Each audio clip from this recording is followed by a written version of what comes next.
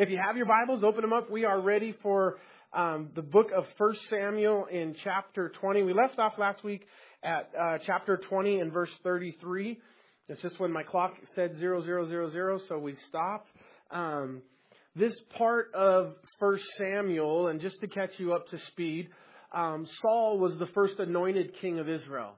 And Saul was not recognized the first king of Israel. And actually, God says of the Bible, God says that David is the first king of Israel. And for you and I who know the history of the Bible, we think, well, that's a mistake because David was not the first king of Israel. That David was technically the second king of Israel, but Saul was never recognized in God's eyes as the king of Israel. And just like when Abraham took Isaac up onto the mountain, do you remember what God said to Abraham on the mountain? He said, "Take now your son, your only son, and sacrifice him here on a mountain where I will show you." Was Isaac Abraham's only son? No, Isaac had another son by the name of Ishmael, but Ishmael was the son of the flesh, and he wasn't recognized by God. So is it error when God said, "Take now your son, your only son"? No, God only recognized one son. Same way with David and Saul. Saul is anointed king first. God rejects him. And David technically is the one that God chose. David is the one that God was going to eventually appoint as the first king of Israel. But Saul and the people had, well, it's not Saul at this point, but the people had sinned and demanded that God give them a king to rule over them because they were having a hard time trusting in the provision and the protection of God. And so God raises up Saul, and Saul starts out very humble and very good and very Christ-like in his beginnings as the first king of Israel. And then as we've been seeing in the last month, the Saul is on this downward slide, and Saul has become for us a type of what? A type of Antichrist. Thank you, Tony. Saul has become a type of Antichrist because he's somebody who looked like Jesus in the beginning, had all the characteristics, all the qualities, and then he dupes us and he tricks us. And biblically, Saul now for us is a type of Antichrist, as he started well and he's going to finish very bad. We've been watching David kills Goliath in chapter 17. He begins to serve and live with Saul and Jonathan. Jonathan and David last week we saw their hearts were knit together and they became as the closest of friends through the rest of the story. And that's kind of where we let off last week. Where we did leave off was when, do you remember, Saul had thrown 3 different times. He threw his spear at David, trying to kill David, and missed every time. And then the last part of last Wednesday was Saul throwing his spear, this time not at David, but at who? At his son Jonathan. And we ended, remember, talking about that if you're the type of person that throws spears at your enemy, eventually when your enemies are not around, you throw spears at your loved ones. And that's what Saul did. And Saul was just, it's who he was inside, is he was a spear chucker. And you guys all laughed when I said spear chucker. I'm not going to go into that, but why you guys would laugh when I said spear chucker. But anyways, that's where we left off. So that brings us to chapter 20, verse 33. And it says, "Then Saul cast a spear at him to kill him, which was Jonathan, by which Jonathan knew that it was determined by his father to kill Saul." So you think. And then in verse 34, it says, "So Jonathan arose from the table in fierce anger and ate no food the second day of the month, for he was grieved for David because his father had treated him shamefully. And so it was in the morning that Jonathan went out into the field at the time appointed with David, and the little lad was with him. And then he said to his lad, 'Now run, find the arrows which I shoot.' And the lad ran, and he shot an arrow beyond him. And when the lad had come to the place where the arrow was, which Jonathan had shot, Jonathan cried out after the lad and said, 'Is not the arrow beyond you?'" Now, if you'll remember again last week, David was supposed to come to dinner with Saul. And David said to Jonathan, his son, Saul's son, "I can't come to dinner. Your dad wants to kill me." And he said, "Okay, well, you leave and I'll go catch my dad's temperature. And if we find out that my dad's okay and it's safe for you to come back, then I'll let you know. I'll give you a sign." He said, "Well, how are you going to let me know that your dad doesn't find out?" And so they devised this little plan that Jonathan would go out to the archery range and David would hide behind a rock, and Jonathan would shoot arrows, And he would send a boy out to get the arrows. And if he told the boy, hey, the arrows are closer to me, come on back, then that's talking to David, and David would know it's safe to come on back. He says, if the arrows are beyond you, then I'll yell at the lad, the arrows are beyond you, go your way. And so he's sending this secret signal to David here. He sends the boy out. He purposely shoots the arrows over his head. And then he tells the lad, the arrows are beyond you, go your way. And in verse 37, it says, when the lad had come to the place where the arrow was, which Jonathan had shot, Jonathan cried out after the lad and said, is not the arrow beyond you? And Jonathan cried out after the lad, make haste, hurry, do not delay. So Jonathan's lad gathered up the arrows and came back to his master. But the lad did not know anything until Jonathan and David knew of the matter. Only Jonathan and David knew of the matter. And then Jonathan gave his weapons to his lad and said to him, go carry them to the city. And as soon as the lad had gone, David arose from the place toward the south, fell on his face to the ground, and bowed down 3 times. And they kissed one another, and they wept together, but David more so. Then Jonathan said to David, go in peace, since we have both sworn in the name of the Lord, saying, may the Lord be with you and me, between your descendants and my descendants forever. So he arose and departed from Jonathan and went into the city. David is going to make good on this covenant that he makes with Jonathan here twice, once here and once already before, where David promises to show kindness to Jonathan and those of his descendants. And then after Jonathan and Saul die in battle here coming up in a couple chapters later, as David becomes king, he remembers this vow and he asks, is there anybody left in the house of Saul that I might show kindness to? And it's a young man named Mephibosheth that David brings into his house and shows kindness to him. In chapter 21, again, now David is on the run from Saul. Saul has attempted to kill David many times unsuccessfully. And it says, now David came to Nob to Ahimelech the priest, and Ahimelech was afraid when he met David and said to him, why are you alone and no one is with you? And so David said to Ahimelech the priest, the king has ordered me on some business and said to me, do not let anyone know anything about the business on which I send you or which I have commanded you, and I have directed my young men to such and such a place. So David now, he comes into the holy place. Now, at this time, where is David? He's in this place where the Holy of Holies is, where the showbread and the temple and the table was. But what was it actually that David was at here in this point in history? It's still the tent, right? It's still the same tent that Moses had erected in the wilderness. And it's not until later in Israel's history that Saul dies, David becomes king, David dies, and David's son Solomon builds the actual first temple of God that's not in the house. And so David is there. And I want you to notice, I guess, in verse number 2, that David is lying.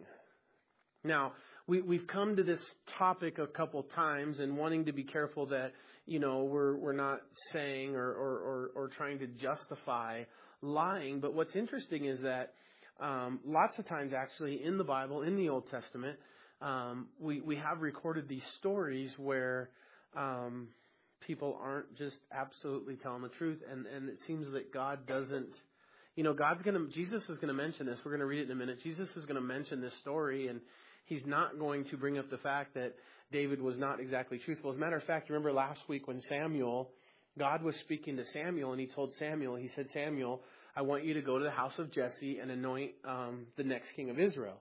And Samuel said to the Lord, I can't go to the house of Jesse and anoint one of his son's kings. If Saul finds out, he'll kill me. And the Lord said to Samuel, just tell him you're going there to make a sacrifice. Which he was. He was going to make a sacrifice, but he wasn't, it was more to the story, and that was God telling him how to handle that situation. And then, we remember Ruth.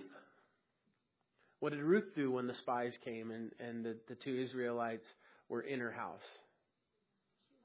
She lied, and it saved their lives. And then when it's recorded for us in Hebrews, in the Faith Hall of Fame, Ruth's name is mentioned. does God say about Ruth, that lying harlot? No, he says by faith, Rahab, and so, and again, it's not something that I'm going to spend all night unpacking tonight, but, I know the idea, right? And one of the 10 Commandments is thou shalt not lie, and God doesn't allow lying, but, the argument again is, and I happen to be on the side that, if you're in your house, and this is stupid, but it illustrates the truth. If you're in your house and a burglar or a boogeyman breaks in, and you hide your children in the back bedroom somewhere, and the boogeyman says, "Where's your children so I can kill them?" Thou shalt never lie. They're in the back bedroom hiding under the bed. So, right, situationally, and again, I want to be very careful that I'm not saying that, in life there's lots of, that's a very extreme case, that there's not, lots of circumstantial things where God approves of us lying. But, obviously you wouldn't tell the boogeyman where the kids are hiding, and Rahab didn't tell the murderers where the Jewish spies were, and here David is not telling the truth. And God, and when Jesus mentions this in the New Testament, Jesus is going to mention this story that we're reading right now. He doesn't mention it. I'm not saying he condoned it. And unfortunately, in this particular case, this story that David tells, it's going to cost the lives of 85 people. And there are repercussions for our sins. And in David's case, and this one here is different than Rahab and the boogeyman example. David here is he's flirting more with just straight lying, like not something that is protecting somebody's lives. David's just not telling the truth. In verse 2, it says again, I'll read it again. So David said to Amalek the priest, "The king has ordered me on some private business, and said to me, do not let anyone know anything about the business on which I send you, or what I have commanded you, and I have directed my young men to such and such a place." So David is on business for the king or not? No, he's running from the king. The king doesn't know what's going on, and Abimelech trusts David because David is a part of Saul's kingdom. He's married to his daughter.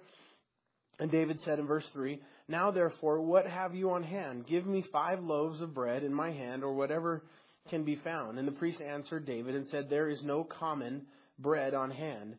There is only holy bread. If the young men have at least kept themselves from women." And David answered the priest and said, "Truly women have been kept from us for at least 3 days." Like, we've been good, man. Those guys must have had it good in life, right? He thought 3 days was a long time. All right, I'll be careful. He's like, yeah, 3 days since I came out. And the vessels of the young men are holy, and the bread is in effort common, even though it was consecrated in the vessel to this day. So, as you guys know, if you've ever seen the model of the temple that Moses built, the temple that Solomon built, the temple that Israel is going to rebuild here very shortly, it has this table of showbread, and there was hot bread that was brought and presented on the table of showbread. It would stay there for a certain amount of time, and nobody was allowed to eat it except for the priest. It was consecrated unto the Lord, and then it was part of the provision that God made for the temple workers and for the tribe of Levi, and part of the way that God provided for those that didn't have regular jobs because they were doing the work of the ministry on a full-time basis. And so David says, "Give me this bread," and he says, "Well, I can't give it to you, that it's holy unless," and they kind of come up with this little, scheme. There's this saying in Israel that if something's against the law of God, the law of Moses, and you can't figure it out, you just go ask the rabbi, because the rabbi will tell you a way around it. He'll figure out some loophole or some way you can do what you want to do, still technically not be breaking the law, and then get what you want to get done. And that's kind of what's happening here. Look at Matthew chapter 12 really quickly. Jesus mentions this story, and it's kind of cool because, again, Jesus doesn't mention the fact that David is not... So we've studied this recently. This is the story where the disciples are traveling through a grain field, and they pull the grain from the heads of the grain, and they rub them in their hands, and they're eating the wheat gum. And the Sadducees, Pharisees see this. I don't know what the Sadducees and Pharisees were doing out in the field, following the disciples around, just constantly trying to find fault with them. And they're eating because they're hungry, and they say your disciples are breaking the law because they're doing work and they didn't wash their hands before they ate. And then Jesus said in chapter 12 and verse number 3, are you there, Matthew? I want you to see this. Have you not read? Now this is parenthetical here. Give me a second to take a little rabbit trail. One of the things that we've been studying as a church, just because where we are in the scriptures in Matthew, in chapter 16, do you remember Jesus is talking to the Sadducees and the Pharisees, and he says, you hypocrites, you can discern the weather, but you can't discern the signs of the time. When you see the sky is red at night, sailor's delight. When the sky is red in the morning, sailor's warning. And so he says, you know the signs of discerning the weather, but you've missed the signs of the times. And the same chastisement Jesus gave to his own disciples in another point along these same lines. And we've been making the point here in church on Sunday that there's a certain responsibility that we have as Christ followers. There's a certain responsibility we have as Christians to know the things that God gave us. You know, like it's written for us in the Word of God. And ignorance is bliss, but it's really not an acceptable excuse when it comes to the things, because what we see throughout the Scriptures over and over again is an expectation that the things that are written in the Word of God, that we would understand them, that we would know them because we've read them. And so here he starts by telling these guys, have you not read? Like, don't you understand this concept? Like, had you simply read the Bible, you would understand this concept that I'm about to share with you. And so Jesus said, verse 3, Matthew, have you not read? That was the end of the parentheses. What David did when he was hungry and those who were with him? How he entered the house of God and ate the showbread, which was not lawful for him to eat, nor for those who were with him, but only for the priests? Or have you not read in the law that on the Sabbath in the temple profane the Sabbath and are blameless? That's a different issue in verse 5. Another thing where the priests are required to do, work. It's like people who say you have to observe the Sabbath, and you go to church on the Sabbath. Well, they understand that the pastors and the people who are there in the church, they have to work in order to make that service happen on the Sabbath. And, and so in essence, if that's the case, then we're breaking the Sabbath by working on that time. And Jesus said that happens every Saturday, every Friday and Saturday in Israel, all throughout the nation. The priests are working on Sabbath, and it's okay. And have you not read? And then the first example is the one where we are right here in 1 Samuel, is where David and his men, and Jesus said, have you not read? And so why is it's against the law. It's against the law of Moses. And here is the author of the law. Here's the creator and the finisher and the completer of the law, Jesus himself, who's telling these guys that what David did was not wrong. And it's confusing because the law of Moses says it's wrong. But if you know the heart of God and you know the heart of Jesus, what Jesus is saying is that human need supersedes the law. David and his men were hungry. Doesn't common sense say if there's bread right there? And your law and your religion and your restrictions say, oh no, it's offensive to God if you eat the bread. And here God stands in Matthew 12 and says, I'm not offended. You're hungry, eat the bread. Amen, right? Like, one of the travesties really of religion, and recently with some friends that I've spoke to about some changes going on around here is, what breaks my heart is that what was said was that Monday, if you got Salt Lake Tribune, today's Wednesday, so maybe it wasn't this Monday, it was last Monday. So the cover this big on the front of the Salt Lake Tribune on Monday had the words that Jesus is offended. And now I won't read the rest of the caption, but that's what it said. So-and-so says Jesus is offended when? And my heart breaks because Jesus is not offended.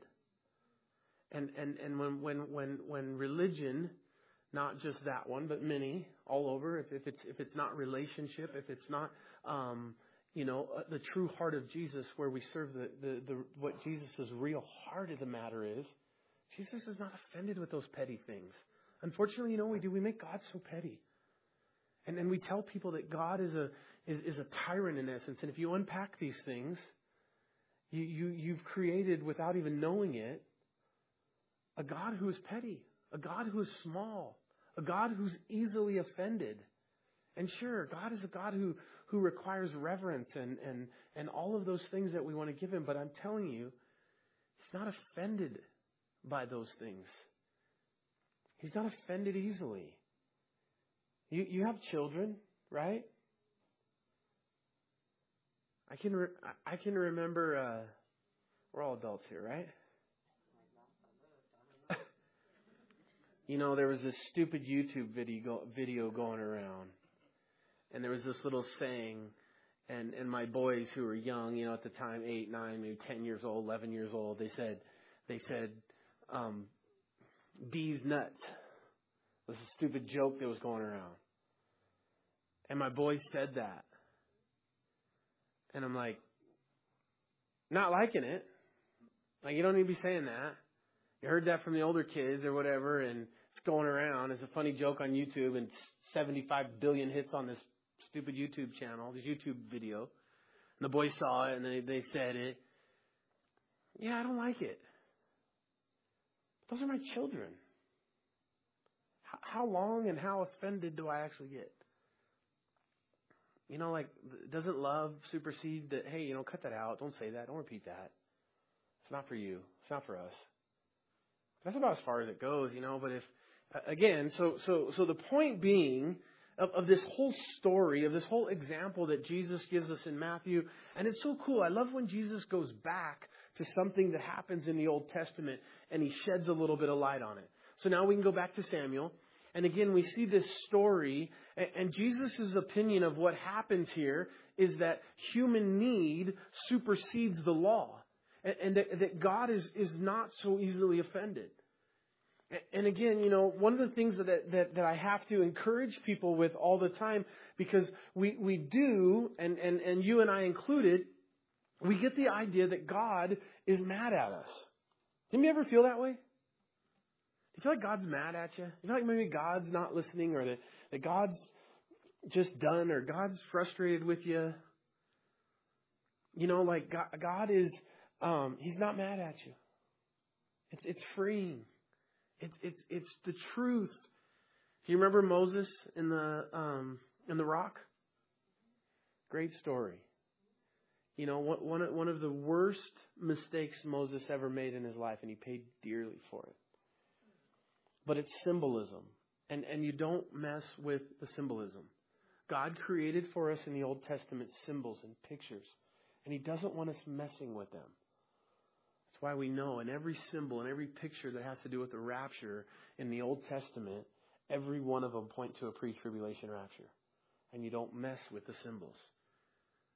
But in Moses' case, the symbol was Jesus.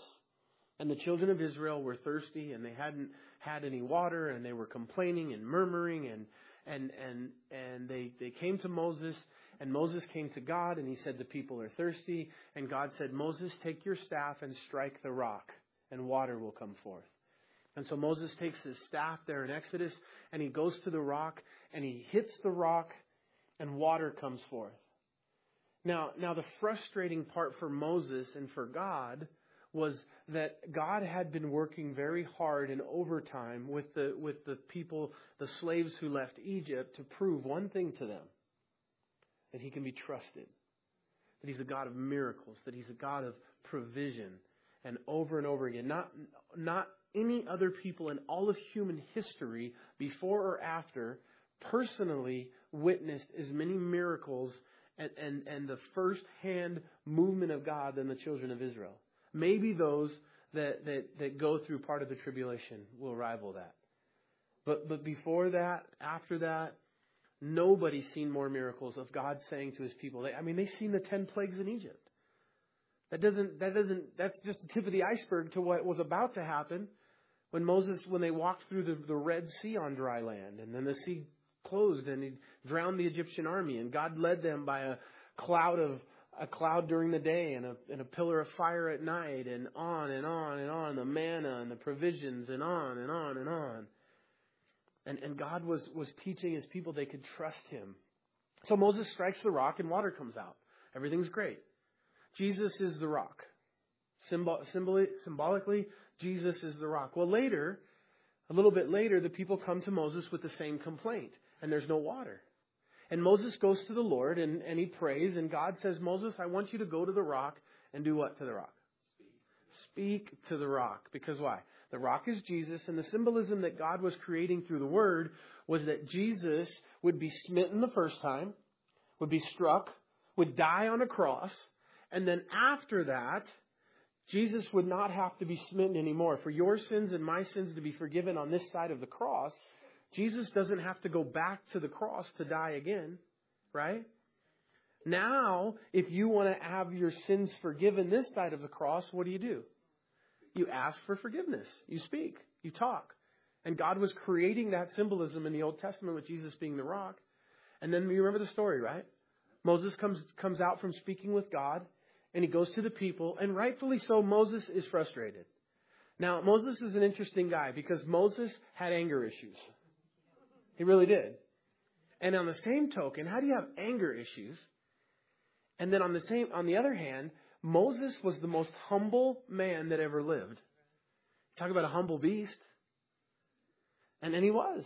I mean, he's the one that told us, but apart from that was inspired by the Holy Spirit.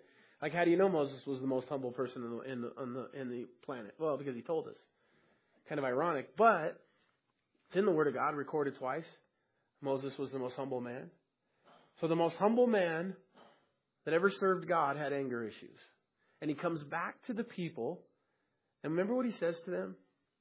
He said, must I smite this rock a second time? And he walks over to the rock and he takes his staff and he hits the staff, which he wasn't supposed to do. And by the grace of God, water came out. And the people were provided for. There was only one problem. Moses broke the symbolism and was in big trouble. And so God pulls Moses aside. And listen, this is all that to say this. God said to Moses, Moses, I'm not mad at the people. You're like, Moses is like, well, I am. Right? But no, he wasn't mad at the people. And Moses was angry. And if anybody had right to be mad at the people, guess who it was?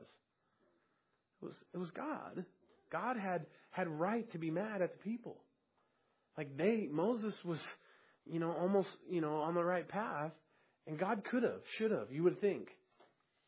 And God said to Moses, Moses, I wasn't mad at the people. And you misrepresented me. You told the people by your actions that I'm mad at them. And listen, for you and me, listen, important. For you and me, as ambassadors of Christ, if your actions, if your words communicate to people that God is offended at them, that God is mad at them, falsely, God can be offended and God can be angry. The Bible says that.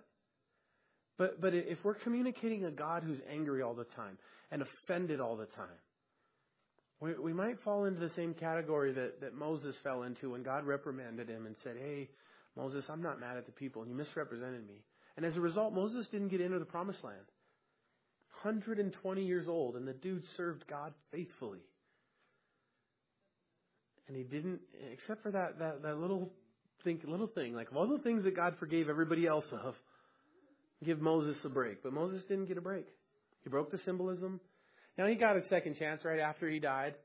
What's interesting is the Bible says that that Gabriel and Satan had a fight over the body of Moses, the Bible records.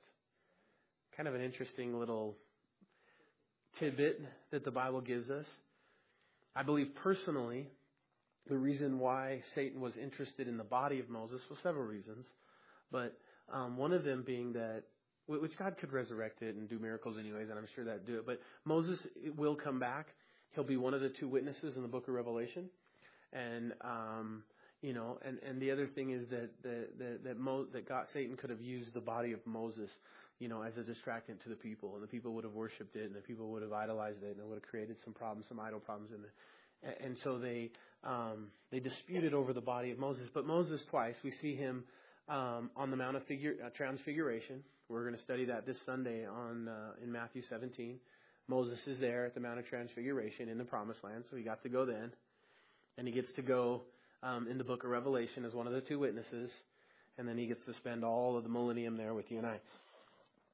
And it says in verse 6, so the priest gave him holy bread, for there was no bread there, but the showbread which has been taken from before the Lord, in order to put the bread in its place on the day in which it was taken. So whenever you see the term holy bread, does it remind you of anything as we talk about symbolism, as we're constantly trying to find one thing as we study the Old Testament? What are we always looking for when we study the Old Testament?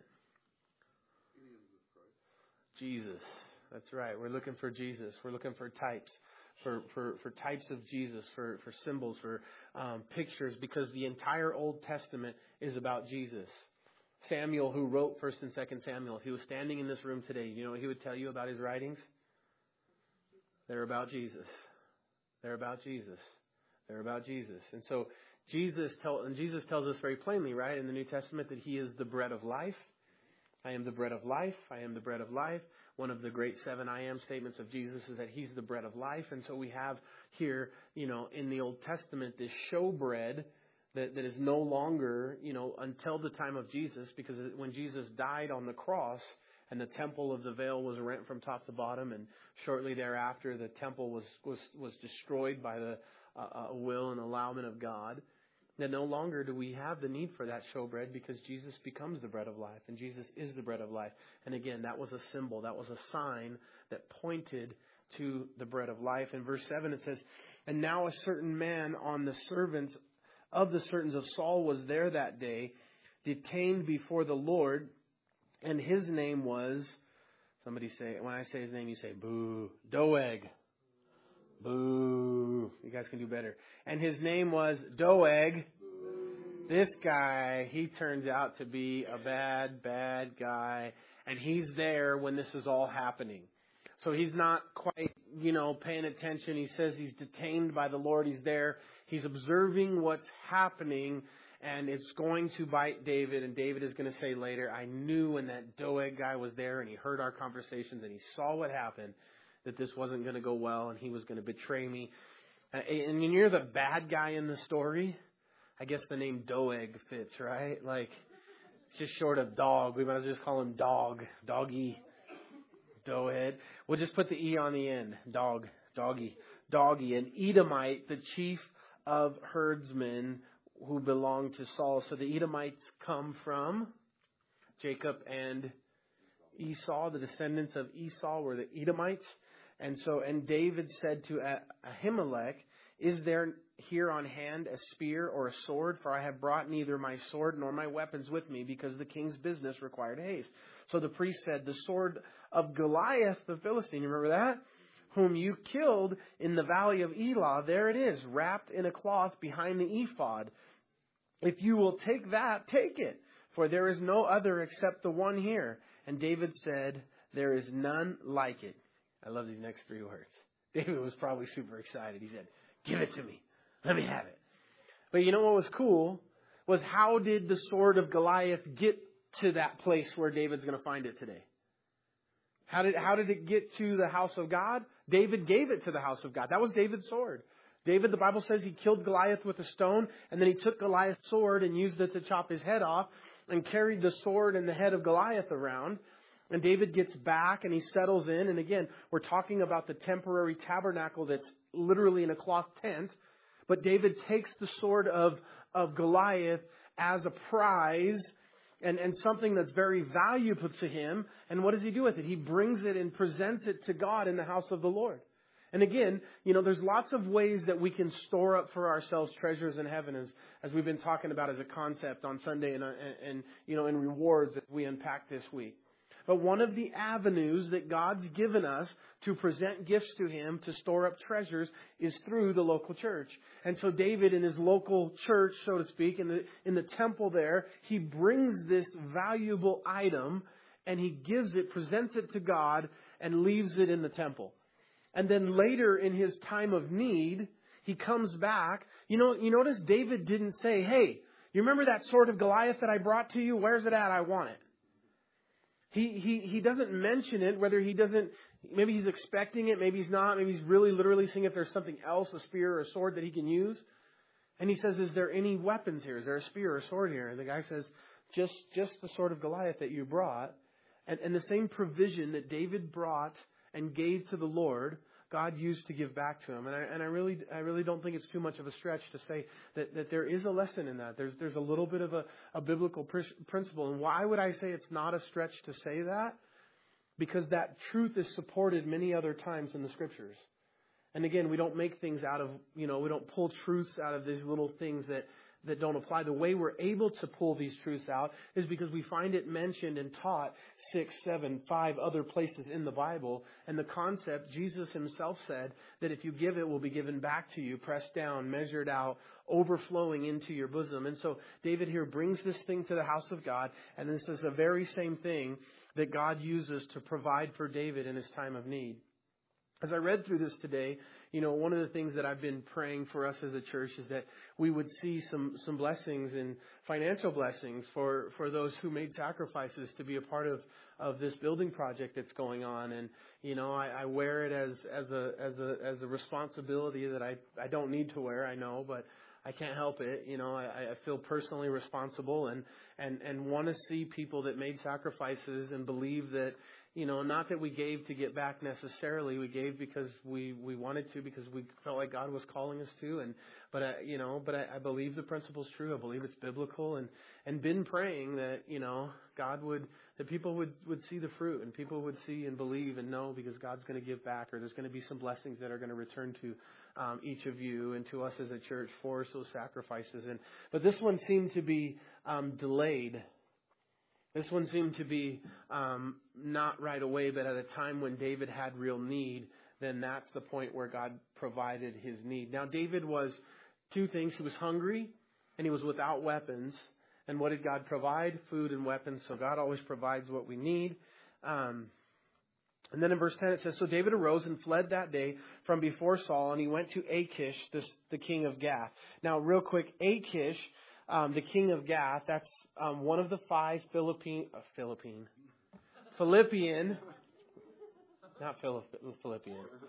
not Philistine, Philistine, one of the 5 Philistine cities. Goliath was a Philistine. He wasn't a Palestinian or a Philippian or a Filipino. He was a Philistine. So Gath, the 5 major Philistine cities, Gath being one of them. Achish is not a name, it's a title. So Achish means king. It means, Herod. Herod is not the name of an individual. Herod is a title, and many people wore that title and that name. So when you see Achish, it's not always talking about the same guy. And the reason why I point that out is because we'll run into it again here in a minute. And the servants of Achish said to him, is this not David, the king of the land? Did they not sing to him, to one another, the dances, saying, Saul has slain his thousands and David his tens of thousands? Meaning, is this not David who's killed Goliath and tens of thousands of Philistines? This guy is a man of war. He's an enemy to us. And again, parenthetically here, this is where Saul and David's relationship went south. Saul and David were doing fine, and Saul liked David, and he killed the giant, and he played music for him, and he married his daughter, and he stayed in his house until the day they came back from war, and the women began to sing, and only attributing to Saul thousands and to David 10,000s. And from that point, the arrogance and the pride of Saul's heart turned against David, because he realized that people liked David more. And it was that song that kind of marks the beginning of the turn of Saul against David. Turn with me, if you will, really quickly to Psalm 34. So one of the things that we'll try to do a little bit is David wrote a majority of the Psalms. So I'm not exactly sure how many Psalms are attributed to David, but as we know, King David, who we're studying, was a poet. He was a musician. He was a warrior. He was a lover. He was a fighter. He was smart. He was talented. He was well-rounded in so many areas. He was a songwriter. He could sing. He could play instruments. And what we're about to see in a minute is to add to his resume is he was an amazing actor. And so David was just that guy who had all these talents.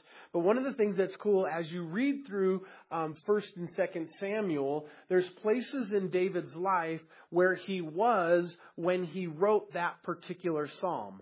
So when you see there a Psalm of David, then you tie that psalm back to a certain chapter. So here, in this place where we are in 1 Samuel 21, is where we come to Psalm 34, and we get some of the things of Psalm 34. I don't have a scripture. I just have Psalm 34 written down. So let me see if we can find some of it.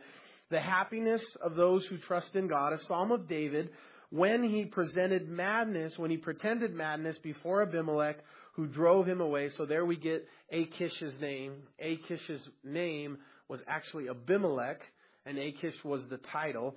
In verse 1, I will bless the Lord at all times. His praise shall continually be in my mouth. My soul shall make its boast in the Lord. The humble shall hear of it and be glad. O mighty, O magnify the Lord with me, and let us exalt his name together. I sought the Lord, and he heard me, and he delivered me from all my fears. They looked to him who were radiant, and their faces were not ashamed. So, again, I'm not going to read the whole psalm, but I wanted to make that connection for you. And it says there in the highlight that Psalm 34 was recorded at this time that we're about to read. Now, this was not exactly David's best day. Let's look what happened. In verse number 13, it says, so he changed his behavior before them. We're back in 1 Samuel. You guys with me? 21:13, he changed his behavior before them, pretended madness in their hands, scratched on the doors of the gate, and let his saliva fall from his beard. And then Achish, who we learned his name in Psalm 34, said to his servants, look, you see the man is insane. Why have you brought him to me? Have I need of madmen that you have brought this fellow to play the madman in my presence? Shall this fellow come into my house? So, couple things here. David feigns madness. He's in Philistine city. Now, as we often ask ourselves, did David belong in a Philistine city? Probably not, right? It's not the house of God. It's not the people of God. You know, we've seen this through Genesis many times. Lot ends up in Sodom and Gomorrah, and as a result, his wife is turned to a pillar of salt, and his life changes. And when Lot first set up in Sodom and Gomorrah, he was on the outskirts of Sodom and Gomorrah, and then his tents were facing Sodom and Gomorrah, and then he was in the city gate of Sodom and Gomorrah as a leader, and then his family was in Sodom and Gomorrah. And when God destroyed Sodom and Gomorrah, he called Lot out, but the hearts of his family had been changed, and his wife's heart was lost. And the reality was he had no business there. You know, Jacob at different times had no business doing and heading to the places of the Gentiles. We saw in Ruth, right? Remember in the story of Ruth? Ruth and her husband, they left the land of Israel, and they left the house of bread, and they went to a Gentile Canaanite city and remained there. And that's where Naomi's husband and 2 kids died. And then she comes back with Ruth, her daughter-in-law, from the land of the Canaanites. But she had no business in the beginning going there. And so David really, I mean, on one sense you could say, oh, well, David was brilliant because Saul is trying to kill him. And I guarantee you the last place on the planet Saul would ever expect to find David is in the home city of Goliath, the Philistines. Like the last place is he just killed their giant. He's not stupid enough to go there. We don't have to look there for him. And that's exactly where he goes. Saying, oh, that's brilliant. They never find him. The other thing that's very, very, very, very, very, very, very, very, very biblical. Listen, it's a lesson in life. Simply praying and asking God for direction before we make decisions. You know what the whole book of Joshua is about? The whole story. It's underlined through the whole story. And Joshua sought the Lord, and should we go up 42 battles, 41 victories, 41 prayers recorded of simply asking God, should we go up and fight this battle? And God says, go up, don't go up, go up, don't go up. Go up, but go a this certain way. And just that little lesson of that pause in our lives before we make decisions. Ovi, who runs Service Master, was praying this week about, or was trying to decide this week if he should go to Florida and help with the floods after the hurricane this week with his business. Because what happens is Service Master, corporate, national, they get a hold of the different Service Master people in the nation, and they ask the company, will you send a team to Florida? Last month he was in South Carolina. And it didn't go so well in South Carolina. It was just a bad deal. The jobs didn't pan out the way they were supposed to. It's a lot of money to travel there and pay your guys for the time. And it was a big struggle. And then he got a call to go to Florida. And he came and he said, I just want to ask God, should I go or should I not go? Because I don't know. And it's just that simple. It's just a simple thing. You know, we prayed. And actually, Pastor Gerald was here last week. And we prayed for him. And we just prayed a simple prayer. Lord, bless him. Speak to him if he should go or not. And after it's over, you know, it's like, I know how we all are as human nature. You know, he's like, that was too simple, you know, like, that's it. Like, shouldn't we, like, dance and, like, do something, like, hear clouds in the sky and the own voice of God and beat on a drum or something? No. Just simply pray. Most of the most powerful, earth-moving, life-changing prayers in the Bible were just very simple prayers. Just simply talking to God, acknowledging Him, doing what it says in Proverbs chapter 3, verses 5 and 6. Lean not on your own understanding. Acknowledge Him in all your ways, and He shall direct your paths. But here we don't have any mention of David praying before he goes down to Gath. And he gets there. He's scared. He's afraid because the king is there. One of the guys says, hey, king, this is David, who they sing kills 10,000. And David's seeing what's going on. He's seeing the writing on the wall, and he's not comfortable and happy. And so he really, out of fear, starts acting like a crazy man. But he's a good actor because the king bought it. He really did. Like, you'd think like this would have backfired in his face, right? Like, the king would have been like, well, you're pretending, you're acting. We know who you are. You're a warrior. You killed all my men. You killed Goliath. But instead, the guy's like, hey, he really is crazy, and I don't want this fellow to come in my house. Verse 15, need of a madman, that the madman should be in my presence. So that's it for tonight, y'all. I was hoping to get at least through 22 tonight, but I guess we're going to be back here next Wednesday night. 22. So read ahead, if you would. It's always better when you read ahead and kind of know what's coming, but we can stand. We will actually try to jam for a little bit. We got a couple of kind of chapters of David running from Saul that we can get through a little quicker than we did tonight. So we'll try to take at least 3 chapters next week and try to speed up a little bit as we get into 2 Samuel. Gets really, really good as we get rid of the Saul chasing David part of the story. David's 20 years old at this point in his life. You think, we're reading about David and that he's, but really to keep it in perspective, David is still a very young man. He killed Goliath as a teenager. He served under Saul. The Bible says he behaved himself very wisely and was being promoted and used until Saul just went wacko and tried to kill him a bunch of times. But now he's 20 years old, and he's going to go through 10 years of running from Saul. And we'll see these stories of David basically fleeing from Saul. And then Saul is going to end up in a battle when David's 30 years old, and Saul dies in that battle. And at that point, David stops running from Saul and shortly after becomes the recognized true king of Israel. And then as we get into 2 Samuel, we study the amazing life of King David as the king of Israel. Amen? Jesus, we thank you so much for this day. And Jesus, we thank you for each person that's in here, God. And we thank you for, Lord, your love and your blessing. We thank you for what's true in the Word of God. And Jesus, we thank you that you were not offended by David and his men eating the showbread, even though it was unlawful, because they were hungry and because you love people more than you love the rules. And God, we thank you that you're not that God, that you're a God of compassion, a God of love. We thank you for the life of David, and we thank you for the integrity and the example that David set. And even when David has moments of fear and moments where he forgets to pause and seek you for direction in his life, that, Lord, we learn from these things. And Lord, may it be a lesson for us that we can trust you, and that before we make decisions and before we end up in pagan and Canaanite lands, Lord, so to speak, that, God, we pause and we pray and we just ask for your direction. I thank you, Lord, that in our businesses, in our families, in our lives, that you'll guide and you'll lead us. And God, we thank you tonight, especially for your favorite team, the Dodgers, and their win tonight. In Jesus' name, amen.